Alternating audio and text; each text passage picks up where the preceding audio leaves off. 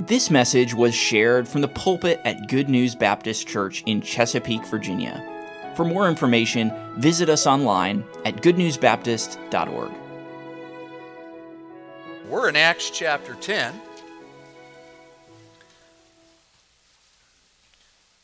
A while back we had an evangelist who reminded us that every saved person has a story.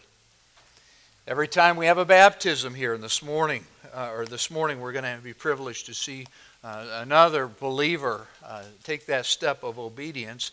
But each time we get to hear another one of those stories. How God worked.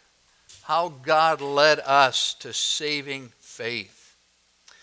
Now, a vital part of the story, and oftentimes a part that's known only to God, is what God is doing before a person is saved to draw that individual to himself. You probably don't know all the pieces to the prelude to your salvation. You don't know how God worked in hearts to share the gospel with somebody who shared the gospel with you. Okay. It really is remarkable, and one of the wonderful things about heaven is we're going to get to learn those stories, and I think the King of Kings is going to smile and say, and so let me fill in the rest of the pieces. Recently, Brother Barney Hall and I had the opportunity to be on Sea Hope, vessel that is working in the Caribbean. We support the skipper, Captain Buddy Purrier. It's a small ship, and I learned over the last couple of weeks God has not called me to be a sailor. Okay, I am quite convinced of that. And as I shared Wednesday night, God has given me a lot of respect for you sailors who go out there for months and do what you do. But one of the new crew members, along with myself, was a fellow pastor who's now an evangelist. His name is Larry Brinker. And Larry is also a missionary pilot. In fact, he is close friends with the missionary we support with Wings as Eagles, Terry Rushing. They're close friends. But one afternoon we were sitting on the bridge together, and because of his knowledge of aviation and the computers, the GPS, all of that, autopilot, he had gotten instruction from the captain on how to run those systems on the bridge so that the captain and others could rest. And so I was his partner up there. It was just the two of us on watch, okay? And so we're up there watching what's ahead of us and just fellowshipping. And he was telling me about his ministry and some of the pilots that he works with. And one of the pilots that he just mentioned, he goes, well, Terry Rushing, and then there's this fella named Jacob Felmuth, and he mentions, and I said, say that again? I said, did you say Jacob Felmuth? He goes, yes. I said, well, let me tell you about Jacob Felmuth. I had the opportunity to lead Jacob's dad to the Lord many years ago. Was in a denomination that didn't believe the gospel. And one night, visiting at their house, I got to take his Bible and lead him to Christ. And I've gotten to watch, his wife had just been saved, he got saved. I got to watch all three of their sons came to Christ, went off to train to serve the Lord. And today, one of those boys is a pastor and a missionary aviator. He's like, that's amazing. So I got to give him some of that prelude to what God did in Jacob's parents' lives and then how God used that to bring Jacob to Christ. Isn't God amazing? He came to seek and to save that which was lost. That's you and that's me. And he is pursuing you to save your soul. He loves you. So today I believe the Lord would have us see that God is working behind the scenes to draw every soul to salvation.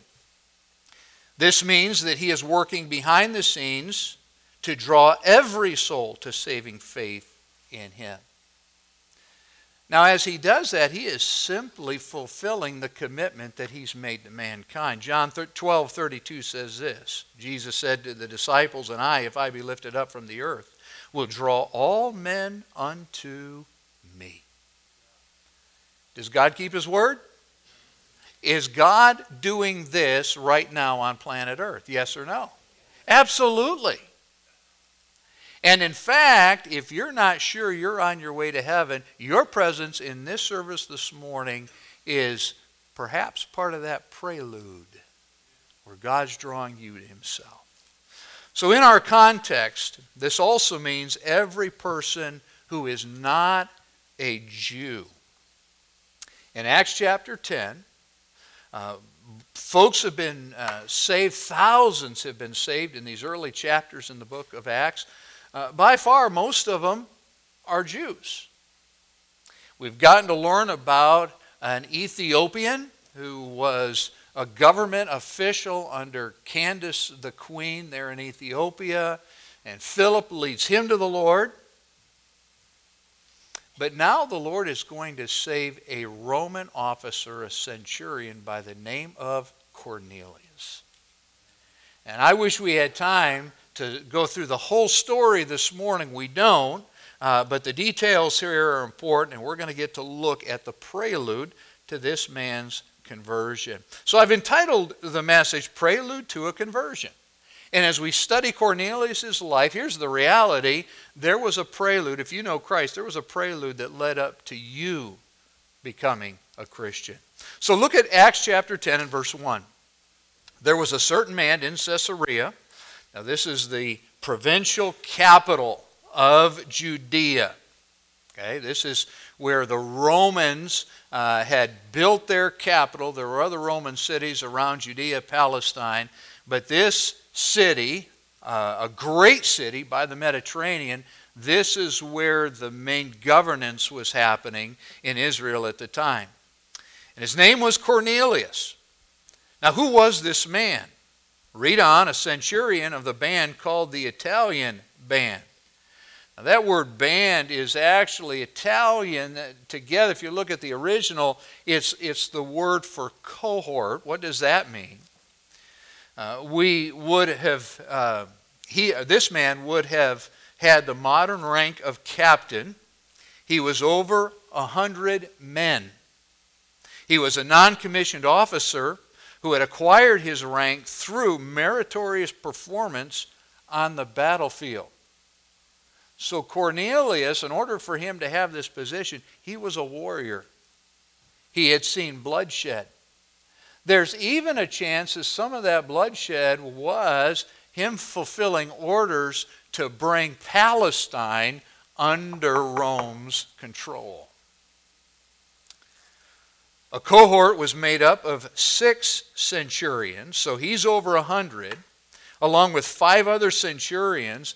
And so there in Caesarea, there was a force of 600 men.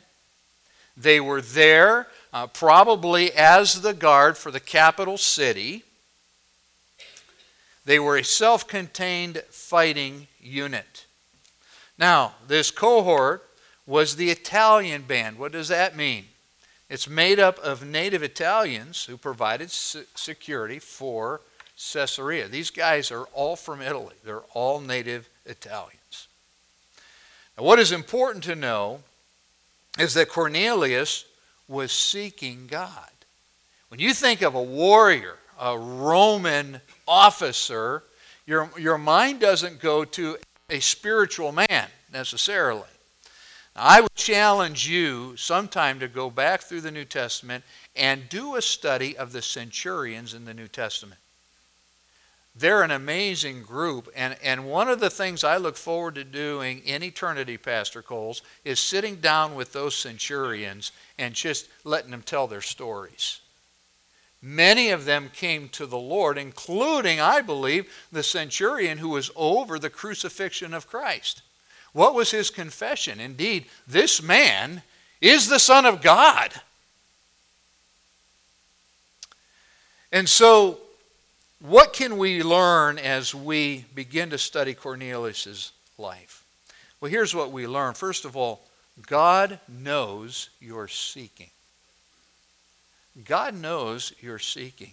Verse 2, he was a devout man. And we see this devotion, how? Well, notice, and one who feared God. Literally in the Greek, this is he was a God-fearer. Now that's not just a description of him. This was actually a title that Jews gave to Gentiles who had turned away from their idols and were seeking the God of Israel. They called them God-fearers. It was a Jewish designation. If a Gentile forsook idolatry, observed the Sabbath, followed dietary laws, he or she could attend synagogue services. Now they had to sit in the back, but they could attend. So what does this tell us about Cornelius? First of all, he had the right God. That's amazing. He had rejected the Greco-Roman mythology and all these pagan gods. In fact, the end of the verse says, and he prayed to God always. Right God, and he prayed consistently, regularly to God. It goes on to say that he was a devout man with all of his house. What does that show us? Well, this God-fear demonstrated right guidance. He is leading his family to pursue the God of Israel. Again, where do they live? Caesarea. It's a pagan city. There's all kinds of things happening in that city. I'll just be blunt. It's rotten. Like other Roman cities. The games, the circuses, the bloodshed, it's Caesarea. But this man is causing his family to pursue God too. And so he's given the right guidance, good leadership for his family. The scripture says he also gave much alms to the people. Well, what people? The Jewish people. So he is there to dominate, maintain control of the Jews. And what's he do? He's giving to help their needs. Who is this guy? This reveals he was generous in giving to the needs of the Jewish people. So he had the right giving practices. Now, any pastor would say, I would love to have this guy in my church. Right God, he's given the right guidance to his family. He gives faithfully, and by the way, he prays all the time. In 2023 America, you know what we would think about this guy? He must be saved. Do you know what Acts chapter 10 is going to show us? In spite of all these things, this guy is really lost. He's lost. He is not on his way to heaven, which means he is on his way to hell. So Cornelius reminds us that we can do many wonderful works for the Lord, but not go to heaven. For by grace we're saved through faith, and that not of ourselves. It's the gift of God, not of works, lest any man or woman should boast. You don't get to heaven because you were like Cornelius and you did all these things to please God. It's the gift of God. It's not from our works. People can do many wonderful works and stand before Jesus in eternity and hear, I never knew you. So this means devout, God-fearers, we may know, may not go to heaven. Now this grips me as a pastor of a wonderful church like this. Heaven is going to be wonderful in so many ways, but there are going to be those sobering times when we come to realize who is not there. You say, can that really happen? Yes. Jesus had 12 disciples, and one of them was a betrayer. On the very night that he betrays, the other disciples don't have a clue who Jesus is talking about when he says, one of you is going to betray me. You know what that means? He was casting out demons too. He was evangelizing. He participated in their praying. All of those things. But he hadn't believed on Jesus as Christ. So to my devout religious friends who may even call themselves Christians, when did you admit to the Lord that you were a sinner and believe on Jesus' saving work at the cross? When did that happen? You have a physical birthday. You must have a spiritual birthday. If I said to you, when were you born? Well, it just kind of happened. You know, I just feel like I've always been born. Now we laugh, but I've asked folks, so when did you come to know Christ as Savior? Well, I've always believed in God. Well, I think I've always been saved. No. It's a point in time. The Scripture shows this repeatedly. Cornelius will show us this. When you come to the realization you're lost. Because of your sin, you have fallen short of the glory of God. And you cry out to God, Lord Jesus, you died for me. You paid for my sins. You rose again from the grave. Please come into my life. Be my Savior. I'm trusting you alone. For whosoever shall call upon the name of the Lord shall be saved. Now, there are some folks here, perhaps, if we got to watch your life, we would respect your life because you are pursuing God and you're doing religious things. And we're going to see, by the way, God takes note of that. But it doesn't get you to heaven. Now, there's something wonderful that this text reveals. The Lord is sincere about his promises for those who are seeking God for salvation like Cornelius. Let me give you a couple passages. First of all, Jeremiah 29:13. And ye shall seek me and find me when ye shall search for me with all your heart. Somebody says, how can God send somebody into eternity to hell who has never heard the gospel in a mountain region of Haiti or on some other continent? How could God do that? Stop. Wrong question. Here's what God says. If someone there will look at the witness of creation, if someone there will listen to the witness of conscience, because God, who made us in his image, has written his law, basic law, in each of our hearts. If that person will cry out to God and say, I want to know you. That's what Cornelius was doing. God promises, right here, Jeremiah 29:13, I will reveal myself to you. I don't know how many times I've heard stories of missionaries that go to places and they begin to share the gospel and somebody walks up and says this very thing, I have been searching for the God you are telling us about. Did God answer? There's the missionary. Or they heard a radio broadcast. Or they found a piece of gospel literature that explained the gospel. Or somebody handed them a Bible. God keeps his word. 2 Corinthians 6:2 is another passage where Paul quotes Isaiah 49:8. The prophet Isaiah is talking to Israel. But Paul quotes this, and by the way, in our Bible, he is quoting directly out of the Septuagint, the Greek translation of the Bible. And he says this to Gentile Corinthians as the fulfillment of Isaiah's prophecy. Do you see what is happening here? God came to seek and to save everybody, not just a certain group of people. What does 2 Corinthians 6:2 say? For he saith, I have heard thee in a time accepted, and in the day of salvation have I succored, have I helped thee. Behold, now is the accepted time. Behold, now is the day of salvation.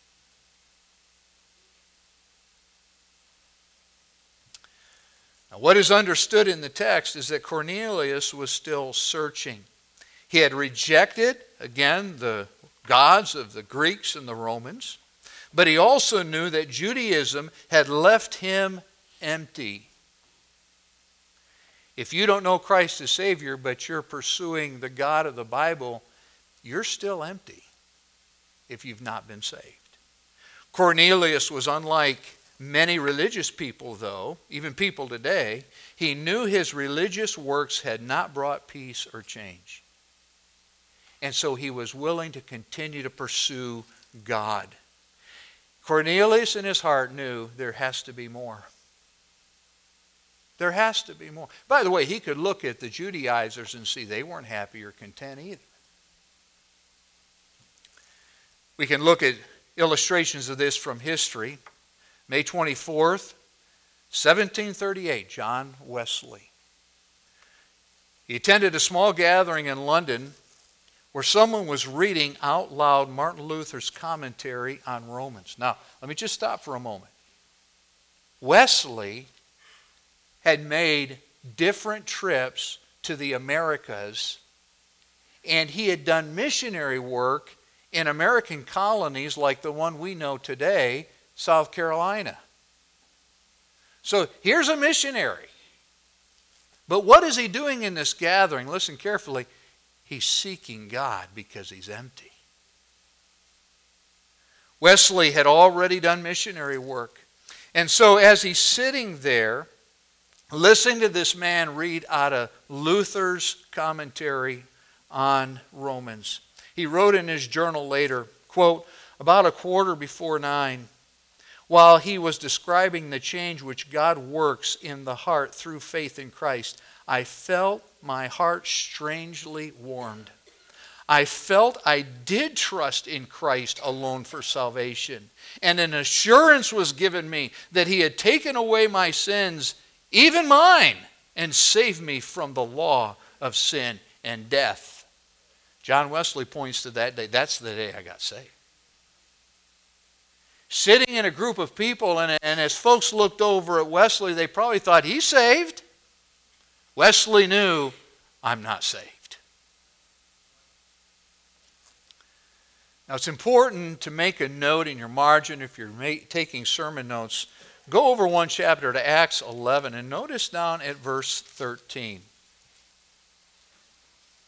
I'm so thankful for my Bible because in other places God fills in pieces of what happened.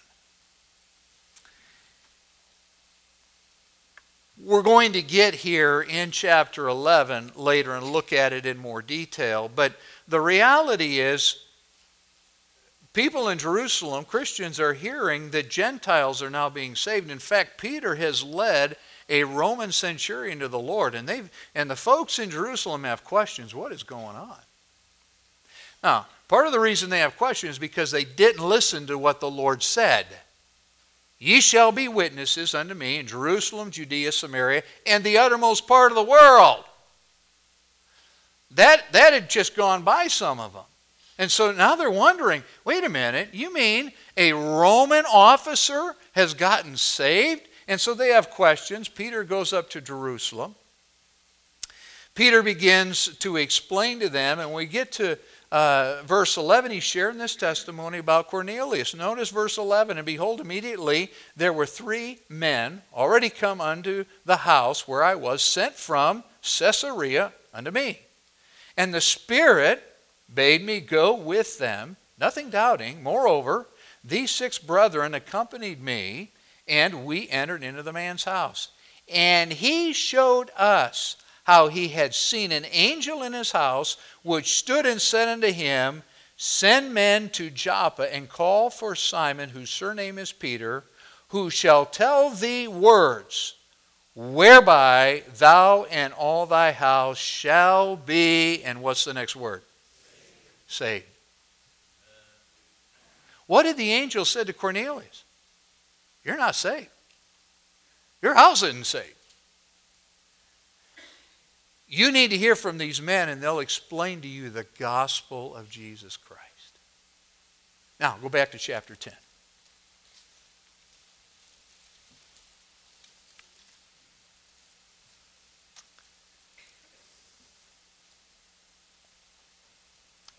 Look at verse 3. He saw in a vision, evidently about the 9th hour of the day, that's 3 p.m, an angel of God coming into him and saying unto him, Cornelius. Not only does God know you're seeking, but I love this, and I don't want us to skip over this. Here's the next thing we need to consider. God knows your name.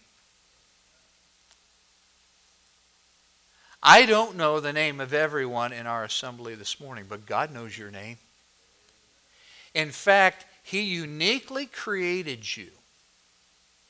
And He wrote your name in a book in heaven. Now, here's what you need to realize. He wants your name to stay there. He gave you life, and He intends for you to turn to Him for eternal life, and He wants your name to stay there. Now, the Scripture does teach if you reject His salvation, well, I'll work my way to heaven. I'll be religious. I'll be like Cornelius. Do you know what happens when you die? The Bible tells us that the Lord somehow, whether an angel has a divine eraser or whatever, your name is erased out of that book. And unless your name is in that book, you can't spend eternity in heaven. Here's the good news right now. God created you. Your name is in that book, and He knows your name. And He is pursuing you. Jesus came to seek and to save that which was lost. He knows the name of each lost person who is seeking Him. Verse 4. And when he, Cornelius, looked on him, the angel, he was afraid and said, What is it, Lord? Now at this point, Cornelius is confused about who he's talking to. I think I would be confused too. Who are you? What are you doing in my house? Okay. But he's been seeking the Lord. He senses this is an answer to prayer. Again, what is it, Lord? Now this is an angel. And he said unto him, Thy prayers and thine alms are come up. They've ascended like a sacrifice. The smoke of a sacrifice ascended up for a memorial before God. Now let me encourage you this morning. And Christians, we have to be really careful about some of the things we say. Have you ever heard somebody say the only prayer a lost man prays that God hears is, Be merciful to me, a sinner? How many of you have ever heard the only prayer God ever hears from a lost person is, Be merciful to anybody ever heard that? Okay, I've heard that. Guess what? It's not biblical. How do we know? Right here. Cornelius, who's seeking God, is loved by God. God knows his name. When he offered up those prayers seeking the Lord, God heard. Now, it is true if you're a Christian and you've got known sin in your heart and you won't repent of that sin, but you're going to go through the motions of praying, the Scripture is very clear. God doesn't hear your prayers. Get right with God, and then that fellowship is restored and He'll hear your prayer. God hears the cries of those who are seeking Him. And every one of us ought to say, Thank you, Lord. How many of you prayed a prayer? Don't raise your hand. You prayed a prayer before you were ever saved and said, God, I don't know what's going on. I'm empty. I'm miserable. I'm afraid. Lord, would you reveal yourself to me? Would you show me the truth? Anybody ever prayed that prayer? Did God hear and answer? Amen. This brings us to our final point. Not only does God know you're seeking, not only does He know your name, but God is working His plan to save you. God is working His plan to save you. Do you know that if somebody dies and goes to hell, it is not God's fault? Our sin condemns us, but what we find from the Scripture is that God is pursuing you, and if you run in the other direction, that's on you. But God is working His plan to save you. The angel gives Cornelius further instruction, verse 5, And now send men to Joppa, and call for one, Simon, whose surname is Peter, verse 6. He lodgeth with one Simon, a tanner, whose house is by the seaside, and he shall tell thee what thou oughtest to do. Now this would have been a time when Cornelius pauses. Do you know that the Romans despised Jewish tanners? They just had a thing against tanners. And so, once again, this is just a side note here. Remember when the Lord called another soldier to go to Elisha to have his leprosy healed? And what did the Lord say through Elisha to Naaman? Go dip in this beautiful river called the Jordan. Ugh. It's like playing in a mud puddle. And Naaman is furious. There are beautiful rivers in Syria. Why do I have to dip in this one? No, if you're going to come to Christ, you are going to have to deny yourself. You're going to have to take God at His word and set aside any preconceived notions, whatever it is in your mind that makes you think you've got this figured out. You come to God on His word alone. Now, if religion saved lost souls, there was no need for this conversation. There was more that needed to happen for Cornelius to be saved. Also note that angels don't evangelize. Did you see that? The angel, did he know the gospel? Wouldn't it have been a lot simpler if the angel had just said, all right, we need to talk, get out some paper, take some notes. I got some things to share with you.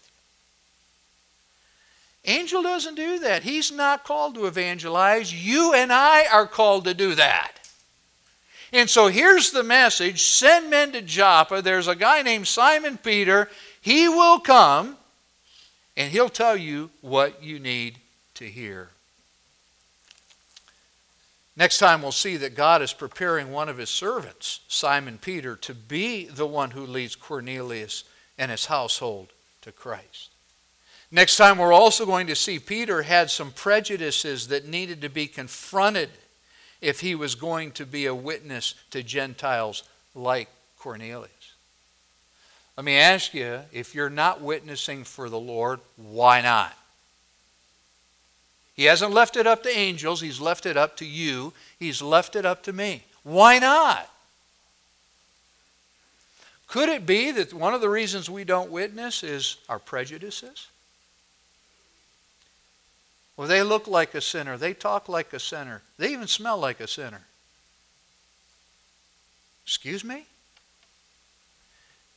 And you were one too. And the only way that they can change is the only way you change, Jesus Christ. Amen. Set aside the prejudices. Well, there are certain ethnic groups that they kind of turn me off. Well, you need to turn to God. By the way, if you believe your Bible, they're all your family too. They're cousins. We all had the same set of parents.